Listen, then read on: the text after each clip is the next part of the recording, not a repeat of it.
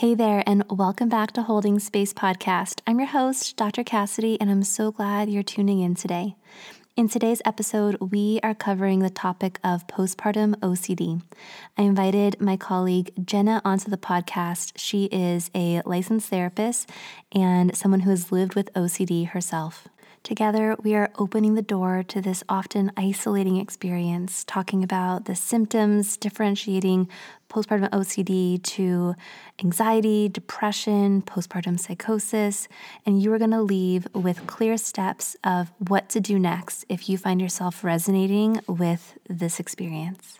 I was so personally touched by this conversation with Jenna, which took place a few months ago, that I went ahead and signed up for and completed the training in the gold standard treatment for OCD, exposure response prevention. And so I'm professionally grateful to Jenna as well as I continue and never stop learning and growing personally and professionally. This episode is brought to you by Cozy Earth. Cozy Earth first got on my radar when it was featured on Oprah's Favorite Things. They're women's loungewears crafted from the same breathable and luxurious material as their bedding. I have their jogger set in ivory.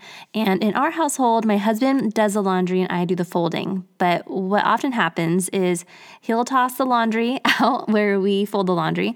And then I, if the whites were done, immediately am going through the clean laundry to find my Cozy Earth jogger set because I got it in ivory. And if I'm going to be doing laundry, I'm going to be comfortable. And I'm truly obsessed. A Cozy Earth jogger set is the perfect gift for a loved one. There's Valentine's Day coming up, or maybe there's a birthday or another holiday whenever you're tuning in. Cozy Earth provided an exclusive offer for my listeners today, 35% off site-wide when you use the code Dr. Cassidy 35. I'll share a link in the show notes, and you can visit Cozy Earth at cozyearth.com. All right, my Holding Space crew, I'm so glad you're tuning in today. Let's dive in and learn a little bit more about postpartum OCD. You're listening to Holding Space Podcast. I'm your host, Dr. Cassidy Freitas. I'm a mom to 3 and licensed marriage and family therapist. I'm really glad that you took the time to hold space for you by tuning in to today's episode. My hope with this podcast is to share conversations with experts from around the world and parents who've been through it so that maybe you feel a little less alone in your experiences and the messy side of being a parent and being a human, and so that you can walk away with supportive steps for what to do next. Listening to this episode is not a substitute for seeking support from a professional in your area. I believe that holding space and offering presence to both ourselves and others is truly one of the most meaningful ways that we can express care. And you are so deserving of that care. All right, are you ready? Let's dive in. Hi, Jenna. Thank you so much for coming on the podcast today. I'm so excited to dive in to talking all about postpartum OCD. But before we do, I'd love to give you a chance to introduce yourself to the listeners and share a little bit about who you are and why this is a topic you're so passionate about. Yeah, well, thank you so much for having me. Like we said, kind of before the recording, this is just a really full circle moment for me. I found you when I was really struggling in the beginning. And like we talked about, little Jenna would be like so happy that she's here. So back to where this all started for me, it really started in childhood. I always knew that I was an anxious kid, would get anxious and nauseous before school, usually just in the sense of more general anxiety and some social anxiety. But I also very early on knew that I was like very competitive with anxiety. Like it was almost this external force that was going to take things from me only if I let it. And so I would always then be like, okay, well, I'm going to make sure that I sit with the most difficult person to sit with in the cafeteria. Or if I'm afraid of raising my hand in class, I'm going to make sure that I raise my hand in class. I knew really early that that was the way to go about it. And that if I kept giving into anxiety, it would just make my world smaller and smaller. So it was just kind of how I lived my life. I was still anxious, but I was always I just went for it, right? Like I never really negotiated any commitments that I had because of anxiety. I just kept going with it. And I always knew that I wanted to be a therapist, but not what people typically think of as a therapist, like sitting and, very gentle and sensitive and talking about things. I kind of wanted to be more active with it. And I didn't think that ever existed for me. So in my undergrad course, actually, it's very serendipitous how it happened because we don't normally learn about this. But I learned about exposure and response prevention in my Psych 101 course, which is, come to find out, the gold standard treatment for OCD and anxiety and related conditions. And it's all about, facing your fears. It's all about going outside of your comfort zone, doing the scary things. And I was like, I have to do this. Like, this is it. This is in my bones. I just want to do this so bad. So I just hit the ground running, like every paper, every research article. It was about OCD. It was about exposure and response prevention. Went on to study it more specifically in grad school, went on to work at some of the most, world-renowned places. I worked at Johns Hopkins, worked at Rogers Memorial Hospital with some of the most debilitating OCD cases in the world. And I suddenly decided, we kind of decided as a family, like it was time to take the next step, and we decided to have a baby. And I remember this was in 2018, right before I gave birth to my son, feeling like very almost, I don't even want to say naive, but like ignorant, like, oh yeah, I know everything there is to know about OCD. Like I've spoken at conferences. I am a peer-reviewed literature article person, right? Like I would never, let those thoughts get to me. And then I, had my son. It was, in my opinion, a pretty traumatic delivery. It was just not what I expected. Which goes into like so many other things that moms have to deal with, right? It's kind of never what you expected. But I remember a couple days after he was home, after we brought my son home, this tiny little infant just wriggling around, like so fragile. And I remember I had this intrusive thought that like, what if while I was putting on his socks, what if I snapped his ankles? And then I had this like, in hindsight, this cognitive misappraisal of that, which is like, oh my gosh, why did I have that thought? What does that mean that I want to? Like, does that mean that I would actually be capable of doing that? And despite all of my knowledge, despite all of the logic, right? Like my logical side is like, well, just let that thought come and go and let yourself be uncomfortable and keep putting the socks on your baby. I remember like backing away with my hands up and being like, no way. Like, I don't want to have that thought.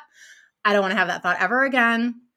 I won't do that. I'm not doing that. And so from that moment, it became, I'm not putting socks on him anymore. It became the snowballing effect, right? Which often happens with OCD. I couldn't put pants on him, shirts on him.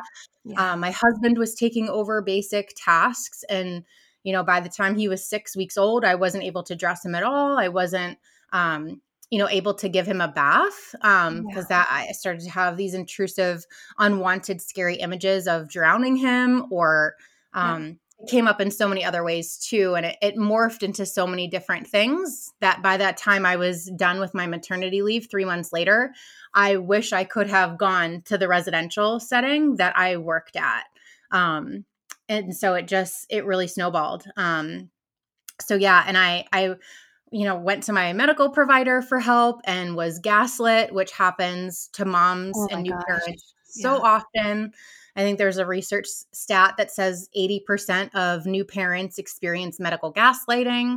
That can come in the form of what happened to me, which was a welcome to parenthood, honey. Like, welcome, like, saddle up. Like, this is what's normal.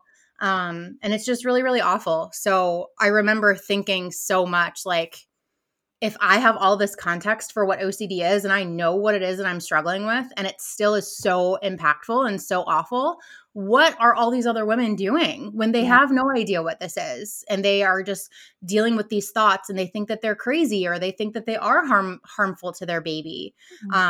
So I kind of made it my mission, like, I'm going to get myself better first, which I did. And I'm so lucky for that. But then I wanted to just go all in and advocate and equip other moms and new parents about this, but it's a huge, huge problem. from so many different angles. So I'm really happy to be here to talk about it. Oh my gosh. Thank you so much. And thank you so much for your willingness and courage to share these parts of your own story, because I think my hope with our conversation today is to truly shed a light on an experience that is so much more common than we might think, but that we also need to really tease apart in understanding how do we know if it's OCD in comparison to, just getting intrusive thoughts, as many new parents often do, are much more susceptible to finding themselves experiencing, in comparison to depression, in contrast to postpartum psychosis, right? And then is postpartum OCD its own unique thing, in terms of traditional OCD, right? What we would, somebody who's not postpartum. If you have never been diagnosed with OCD before, is it possible that postpartum can trigger OCD? So let's tease this apart. Let's really begin to shed a light on this experience. Tell us all the things. Yeah. All the things you know. So I think there's so many different angles where this all goes wrong, right? Like all the miseducation and all the misdiagnosis. But so postpartum OCD, of all the perinatal or postpartum mood conditions, postpartum anxiety, postpartum depression, postpartum psychosis, postpartum OCD is the most misunderstood and the most misdiagnosed. Yeah. Research shows that up to 80% of individuals who have OCD are actually going to be misdiagnosed. And up to 30% of those times, they're going to be misdiagnosed as having psychosis when they do not have psychosis, which is really scary when you think about it, because I've worked with so many moms, and I say moms, but really, truly, this could happen to dads. It could happen to adoptive parents. It could happen to just primary caregivers. So no one is immune to this. It is not just a mom thing. Hormones obviously play a role. And we do see that like huge, more influence in moms just because of the roles that they play and such. But it can happen to anyone. So everything that I'm saying applies to caregivers of any kind. But it's not just about, cleaning. It's not just about perfectionism and fear of germs and kind of these more acceptable topics that we talk about with OCD. I think we've come a long way in several years, that we're kind of like destigmatizing OCD and we're trying to advocate more for what it is versus what it's not. But just when I think that we've made strides, I get another Khloe Kardashian thing about how she's like Clo-CD or whatever. And it just perpetuates this concept for individuals and sufferers as well as professionals that OCD it exists in this form of just wanting to have things clean and orderly and tidy and fear of germs.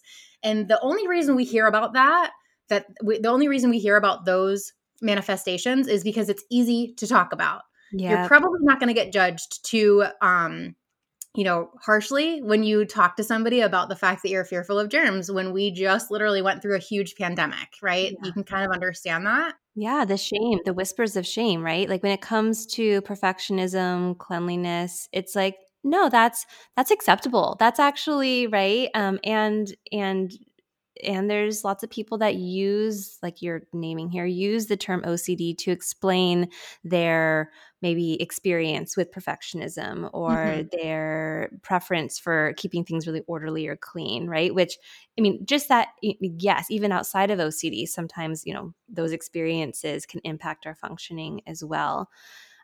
But there is so much more to OCD that shame absolutely can come in and whisper, don't let anyone see this part of you. Especially as a mom, right? Like if you were to share this with anybody, let alone a professional, right? Like what if they take your baby away? And that's not a completely unfounded fear when 30% of individuals with OCD are going to be misdiagnosed as psychotic. The reality is so many parents have their babies taken away. They're sent to inpatient facilities. They're put on antipsychotic medications. It has long-lasting effects, not just for the parent, but for the whole entire family. It compromises the bond. It compromises the family structure. But there are what's actually most common is not even the contamination difficulties that people have in OCD or the perfectionism. It's actually intrusive thoughts. So these intrusive thoughts that come in out of nowhere, I call them spam thoughts. It's kind of like, where the heck did that come from? Yeah. But they're experienced as really intrusive. They're ego dystonic. That's a big word that I want everybody to take away from here.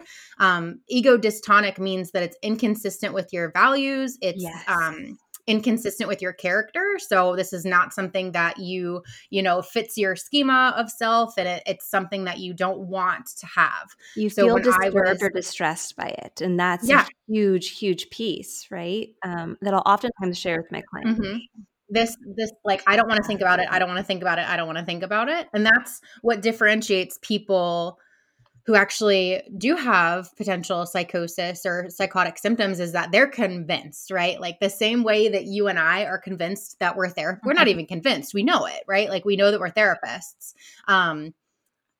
I wasn't certain, 100% certainty that I wanted to harm my baby. I was worried, what if I did? And, and I didn't want that. I wanted to get rid of that thought. I remember wanting to like scratch my brain out. Like it was so uncomfortable to just be with my brain. But there's harm intrusive thoughts, thoughts that you would either on accident or on purpose harm your baby or your child. And there's also super taboo, don't talk about it enough, but I struggled with it too, sexual intrusive thoughts. Once I started to have difficulties with my son in the bathtub, it started to become like, oh, did you look a little bit too long at his penis? Did you actually like that? And that was just absolutely disgusting to me. Like that was like, oh my God, like, why am I thinking that? Like, that's just awful. And then I wasn't able to change his diapers. Are you wiping a little bit too much down there? Did you really have to? Even as he got older, I would help him like put on his nighttime underwear or his nighttime diaper. And I would have to make sure that I had to like tuck his penis down. Otherwise he'd pee all over his face. And it got to a point where I was like, my intrusive thought was like, did you really have to tuck his penis down, or did you like doing that?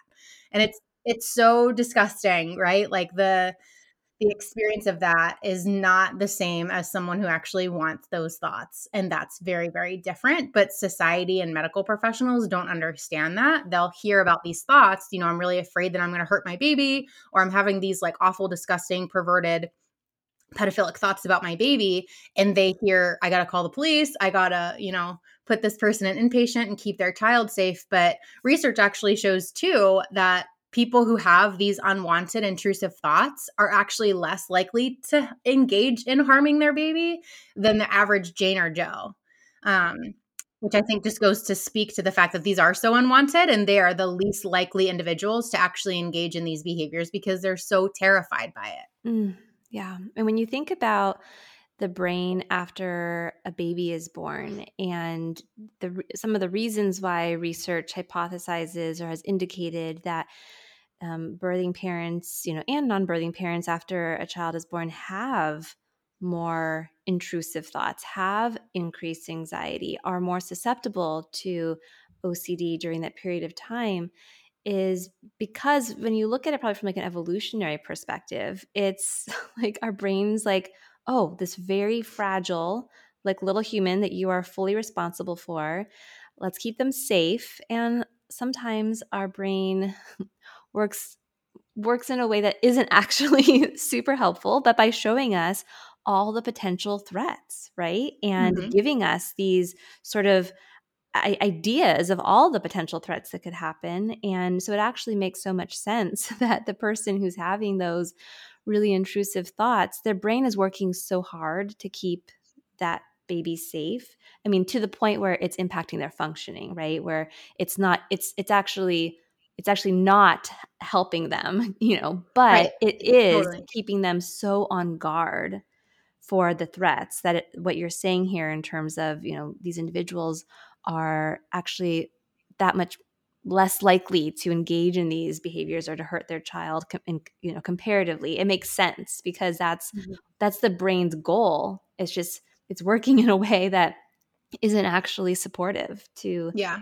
to that family, right? And to that And the person. brain only cares about survival, right? Like the brain Exactly. doesn't care if we're happy. The brain doesn't care if we make good memories or if your child is like a worthwhile adult and a responsible, loving human being. It cares if it makes it through the night. And so, evolutionarily, yeah, it made sense to, check your baby in the middle of the night.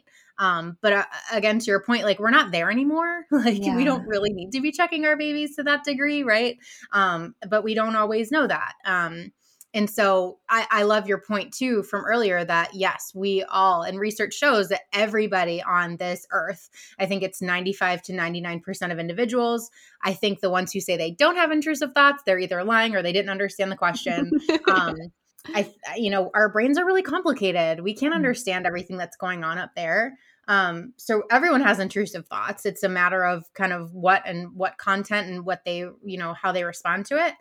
But when OCD really becomes when obsessions and compulsions become a disorder, it's like you're no longer in the driver's seat, right? Like you want to not check your baby, like you need to go to bed and you want to not do that, but you feel this compulsion, you feel compelled to go and do it. You feel really urgent about it. You Yes. feel like if you don't, something bad will happen, and you just feel like you're not yourself. You feel like you're no longer in control. And yeah, I've worked with people who haven't touched their babies for the first 6 months because they were terrified that if they did, they would just crush their heads, like just randomly lose control of their impulses Yeah. with no explanation, that they would just randomly lose control of their impulses and smash their heads, or that they would, touch their baby inappropriately. Like moms not being able to touch their babies for the first 6 months. It's really, really devastating. Yeah. Okay. So talk to us a little bit about some of the symptoms of OCD so that the listener can begin to, really take a look at their experience in the privacy of listening to this podcast and begin to identify if this might be something that they're experiencing. And then we can talk about steps that they can take to get the support that they need, right? Like, 'cause I hear you naming the fears that folks have of taking a step to get support. And I want to make sure that we leave the listener with guidance and how to do that in a way where they're going to be heard and supported. But first, let's talk about some of the symptoms, because I know that the diagnostic criteria for OCD has shifted and evolved over the years. So could you share a little bit of that with us? Yeah. So when we're looking at the DSM criteria, it does have us needing to look for obsessions. So obsessions are intrusive thoughts, ideas, images, impulses, feelings. We also include commands in there. A lot of times people will experience these intrusive commands like, well, just kiss them and get it over with. Or just hit her and get it over with. And that can be very, very debilitating and scary for people, honestly. So it can come in a wide range of different experiences. Images are very common. Intrusive thoughts, these kind of like what if ... questions that can be very scary. And then, that would make anybody feel anxious, right? Like, what if I don't check on my baby in the middle of the night and they end up dying and that's my fault? Or what if I, were to touch my baby inappropriately? Makes us anxious. And then we engage in compulsions, which is the second criteria that we look for.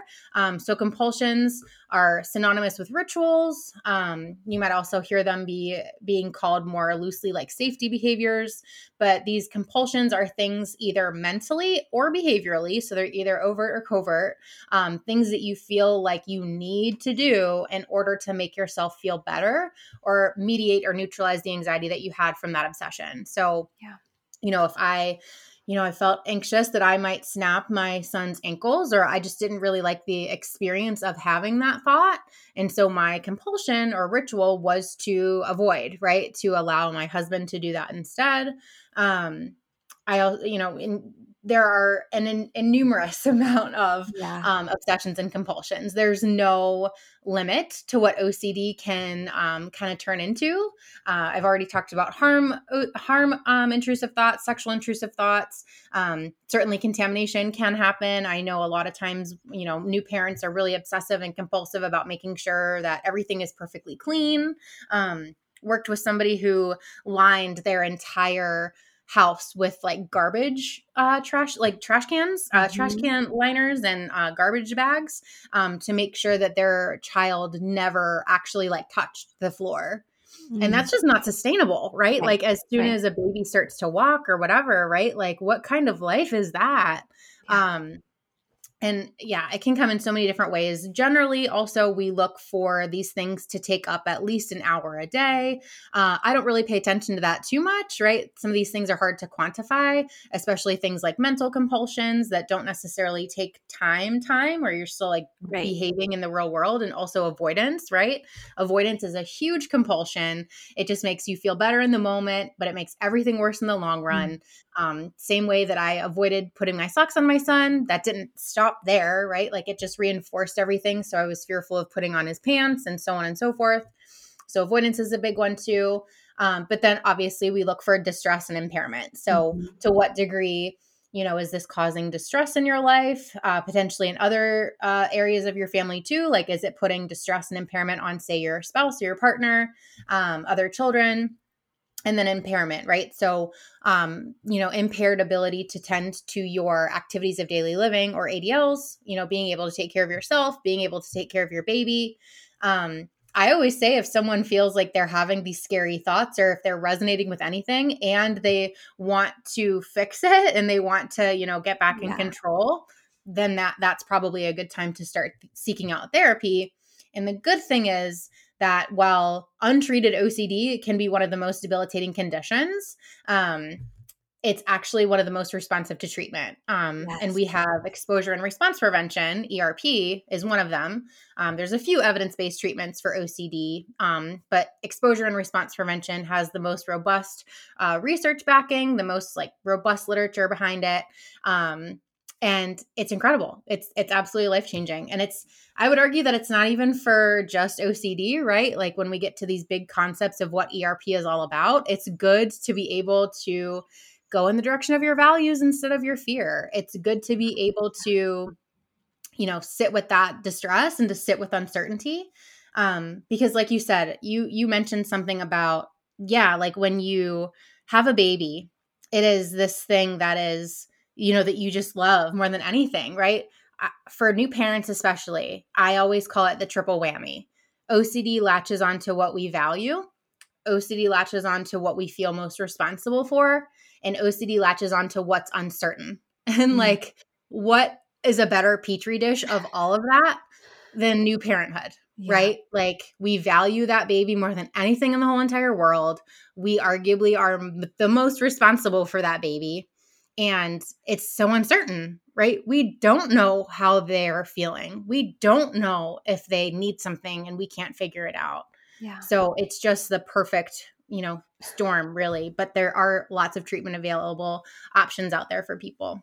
Yeah. Okay. So a couple points here that you made. One example I wanted to share in terms of um, sexual intrusive thoughts and compulsions. I knew somebody who would have those sexual intrusive thoughts and commands while changing their little one's diaper, and they ended up always double diapering their baby as a way to like protect the baby from themselves, and were very distressed by those thoughts. But it took them so long to ask for help because of Mhm. the fears of and the shame whispers of what is so wrong with me that I'm having these thoughts, and like who in the world could I share this with? But the minute that this person took that first step and got treatment, it just like you said, it is absolutely one of the experiences that it responds so well to treatment. And you mentioned there's different treatment modalities. But before we kind of talk a little bit more about that, I did want to ask about the compulsive compulsions, because I know that sometimes the compulsions can be directly connected, right? Like she would double diaper because during diaper changes is when she found herself feeling really vulnerable to those intrusive thoughts. And it was a way to, protect the child, even though obviously a double diaper doesn't protect a child from sexual abuse. It was just Mhm. her brain's way of saying, take this extra step, and then that will kind of soothe the anxiety. I also know a lot of folks who have compulsions that are that there that there's it's really hard to draw a connection between the compulsion and the intrusive thought that they're having. There might be certain rituals or certain movements or counting or certain things that they feel like they have to say or do in response to the intrusive thought, even if it has nothing to do with the thought image itself. Mm-hmm. And so just wanted to kind of to name that, because sometimes people are like, well, I don't know if these are compulsions. And also there's the question of, do there have to be compulsions in order for somebody to be experiencing OCD? How would you answer that question? So a couple of examples come to mind, especially with my time working at Rogers Memorial Hospital for 8 years. It was a residential setting, meaning, people would pack their bags, they would come to Rogers and live with us for like 45 to 60 days. They were the most debilitating cases in the world. Mm-hmm. Um, and yeah, I would have people who had certain harm intrusive thoughts or sexual intrusive thoughts, and then they would need to like go back and repeat whatever it was that they were doing until they didn't have that thought again.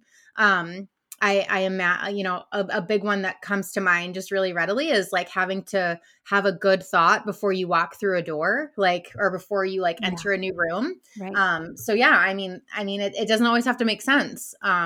Sometimes it does and sometimes it doesn't. So many people out there too, like they may count, or they may, if they have an intrusive thought or a scary thought, they may feel like they have to, neutralize is a big one, right? Like if I have a bad thought, then I need to negate it or replace it with a good thought.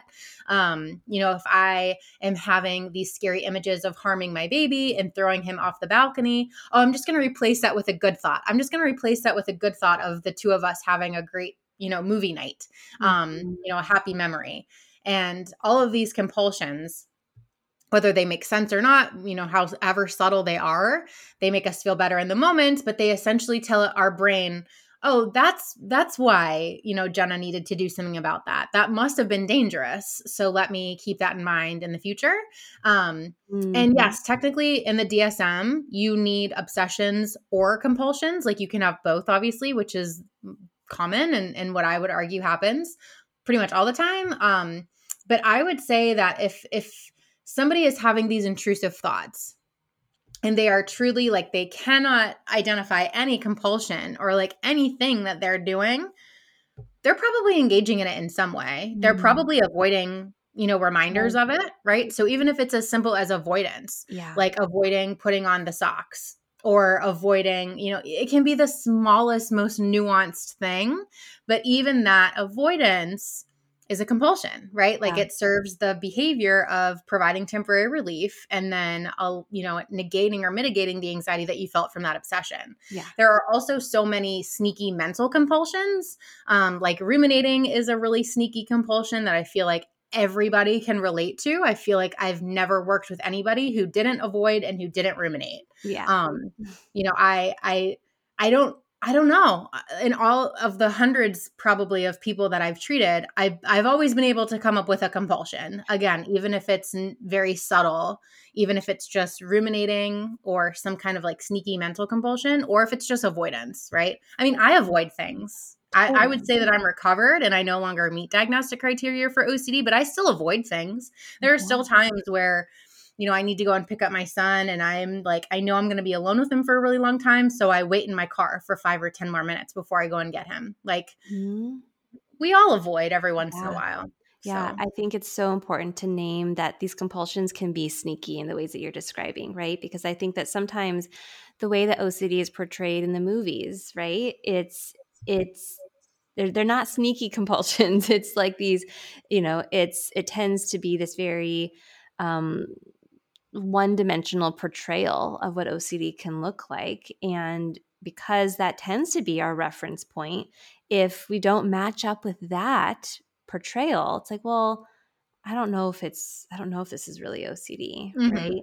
And I think something else that contributes to that problem is we have so many statistics that say, oh yeah, 2 to 3% of new moms will experience postpartum OCD. But there are so many problems with that. Like one, like, what are we screening for? Like, I know when I had my baby, all I was ever given was the Edinburgh Depression Scale. Yep. Me too. Like that's all I was given. And I know that when I begged them to give me like the Y box, which is a screener for OCD, I begged them to give me the docs, like give me something that actually screens for OCD. And it wasn't a lot of them are outdated. A lot of them are about contamination fears. A lot of them are Mhm. about um ordering and perfecting. And so of course, yeah, if you give a new mom like the wrong assessment or an outdated assessment that doesn't capture her unique experience, Yeah. she's going to still be really struggling, but you're just not capturing it. And two, we've already talked about that moms aren't willingly going Right. at the rate that they probably should be Yeah. to talk to their doctors about this. Yeah. So I fear when I read things like, oh yeah, 2 to 3% of women struggle with this, I worry about that because Mhm. I worry that a mom out there is going to be struggling and be like, oh, it's only 2% of women. It can't possibly be me. Yeah. There's research that shows that up to 100% of new parents experience these intrusive thoughts, and as many as 20% of new moms within the first 6 months would actually meet diagnostic criteria for OCD. But when we just say 2-3%, Right. it makes us feel like, oh, that can't be me. It's only 2 to Right. 3%. And so for the listener, if you are right now being like, I actually do get these like intrusive thoughts and images. I don't know if I meet criteria for OCD, but it's distressing to me. It's bugging me. It's impacting me. You deserve support. You deserve support to reach out to, cross that bridge to talking to someone who feels safe to you, whether that is a natural support in your life or a therapist, and getting that support today. You deserved it like yesterday. So many women, like, I know you probably too, like, it's hard to take our own advice. Like, I know as a new mom, like, I knew that I needed therapy, but I remember telling my husband, if I had time for therapy, I would take a shower and then I wouldn't need therapy. But it's like, no, like, this is not going to get better on its own. This is Yeah. not something that's going to get better on its own. This is not something that is just like baby blues and, it's Mhm. just hormones changing and things get better. This is really insidious, is probably my favorite word to Mm. describe OCD. It doesn't feel like it's much of anything at first. And then all of a sudden, 3 months later, you're really struggling. It can just impact so much, and treatment can help you forever. Yeah. Talk to us a little bit about medication and what's the role of medication when it comes to OCD? So medications can be great for OCD. I know a lot of women out there are worried about, should I take medication while I'm breastfeeding? Can I take them while I'm pregnant, maybe with another baby? And you have to weigh the pros and cons, right? You have to weigh, there's always going to be side effects, or, it's not like a no cost option. Yeah. But you have to weigh the costs too of untreated OCD on your baby and on your bond and on the unborn baby, so on and so forth. So definitely something good to talk to your doctor about. Research also shows that medication plus a behavioral intervention like ERP can be super helpful. I will say though that I think of medication for OCD as kind of being like blood pressure medication for blood pressure issues. It's going to help you with your symptoms. And I've taken medication before. It definitely helped me feel like I was like no longer underwater. Like, oh, I Yeah. can finally get it now. Yeah. Like, I get it now. But it really just works to appease some of the symptoms. It doesn't actually work on the problem. So you can take Right. blood pressure medication and maybe help with some of the, superficial symptoms. But if you don't change anything about your lifestyle, nothing is going to change. Yeah. So I would say that it's much the same. Some other analogies that I like to use for the medication piece is that it might help you get to the starting line, but it's not going to run the race for you. Yeah. And that was really the case in my scenario. It helped me be able to be more like understanding and like more willing and accepting of the treatment. But I mean, it would never have been able to just stop with medication. Yeah. I oftentimes use very similar metaphors of, if someone feels like they're underwater, and you mentioned this, it's really hard to hear the people above water who are supporting you. It all sounds garbled, right? Like you don't Yeah. even know where shore is. Every time you take a breath, it's like you're swallowing more water and it feels like you're drowning.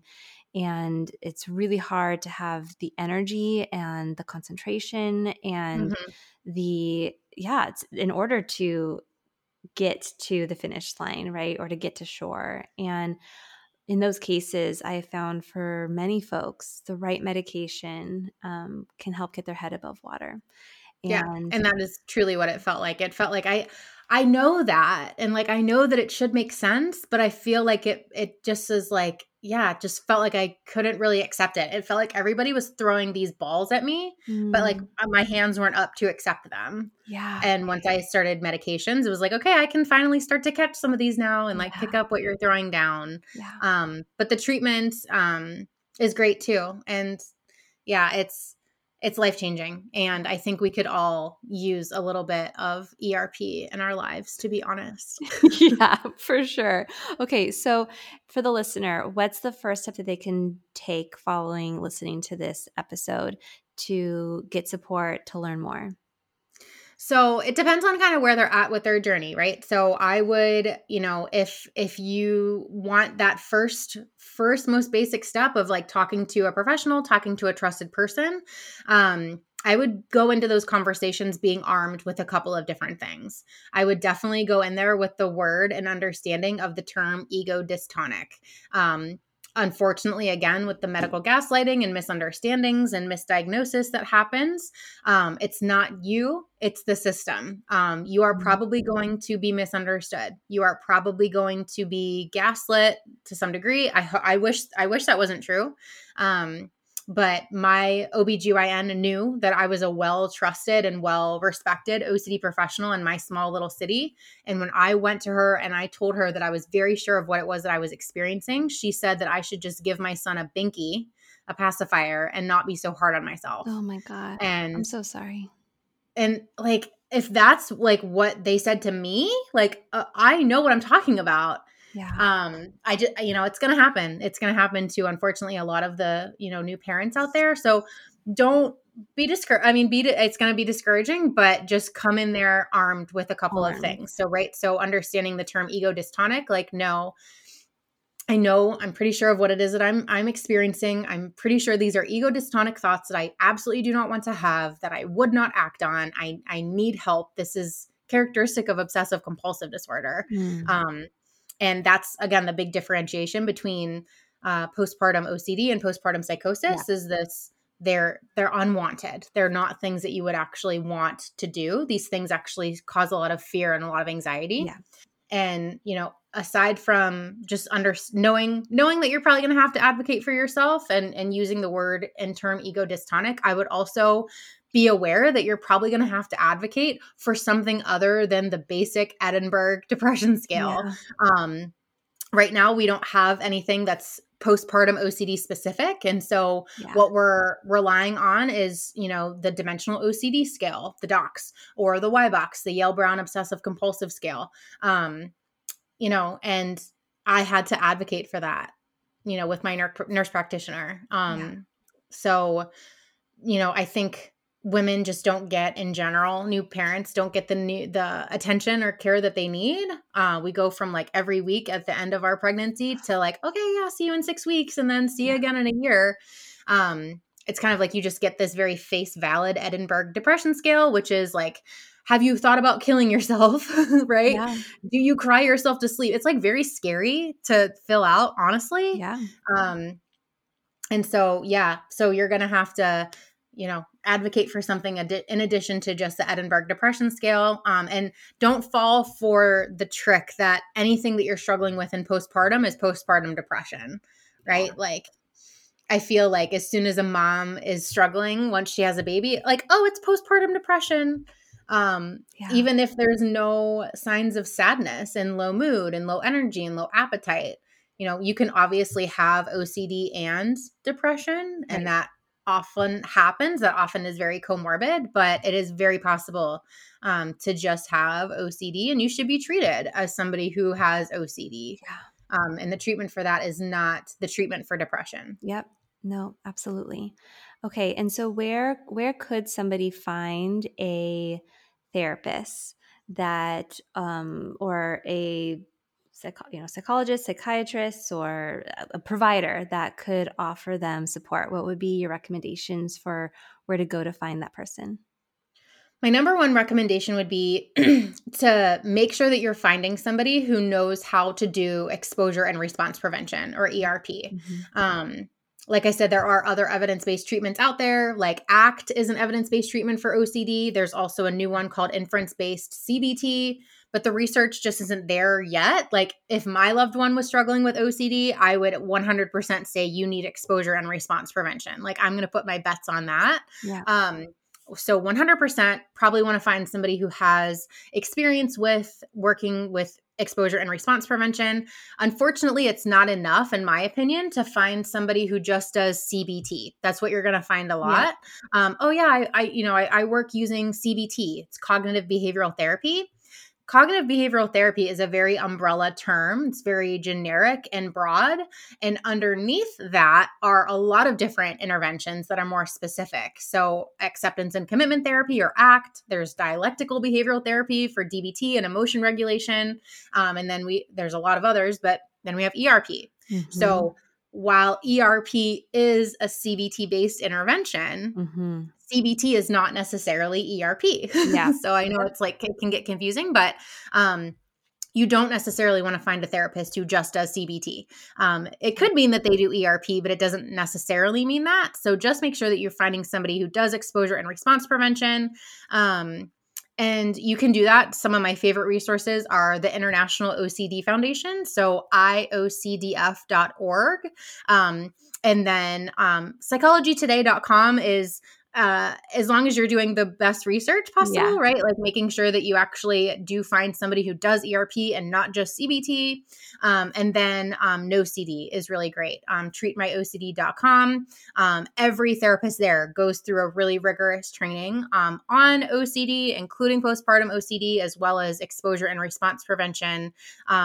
So if I had a loved one, I would send them to those 3 resources. Yeah, thank you. And we'll share links to all of this in the show notes. And Jenna, where can folks continue to connect and follow you? So if anything that I said resonated, I have my own podcast. It's called All the Hard Things. I go really in detail about OCD, about exposure and response prevention.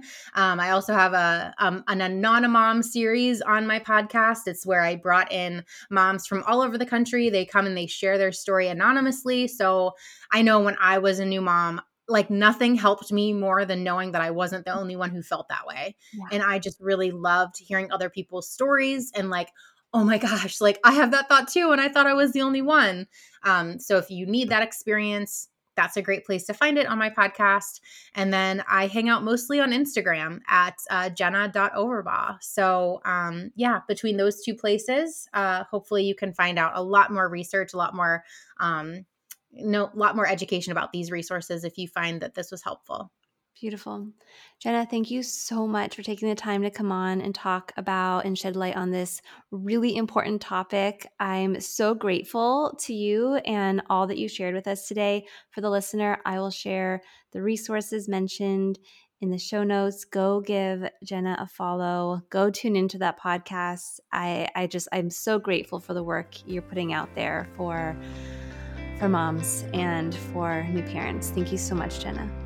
Thank you so much. I hope you enjoyed that episode. If you did, you might want to hit that subscribe button to be the first to know when future episodes air. And go and explore some of those past episodes. Maybe there's a topic in there that you've really been wanting to learn more about. You can learn more about my private practice as well as my parenting courses and workshops at the link in the show notes. You held space for yourself today. You carved out the time and you tuned in to this episode. I hope you take a moment to honor how meaningful that is. Yes, to me for sure, but also for you. Thank you for tuning in, and I'll catch you next time.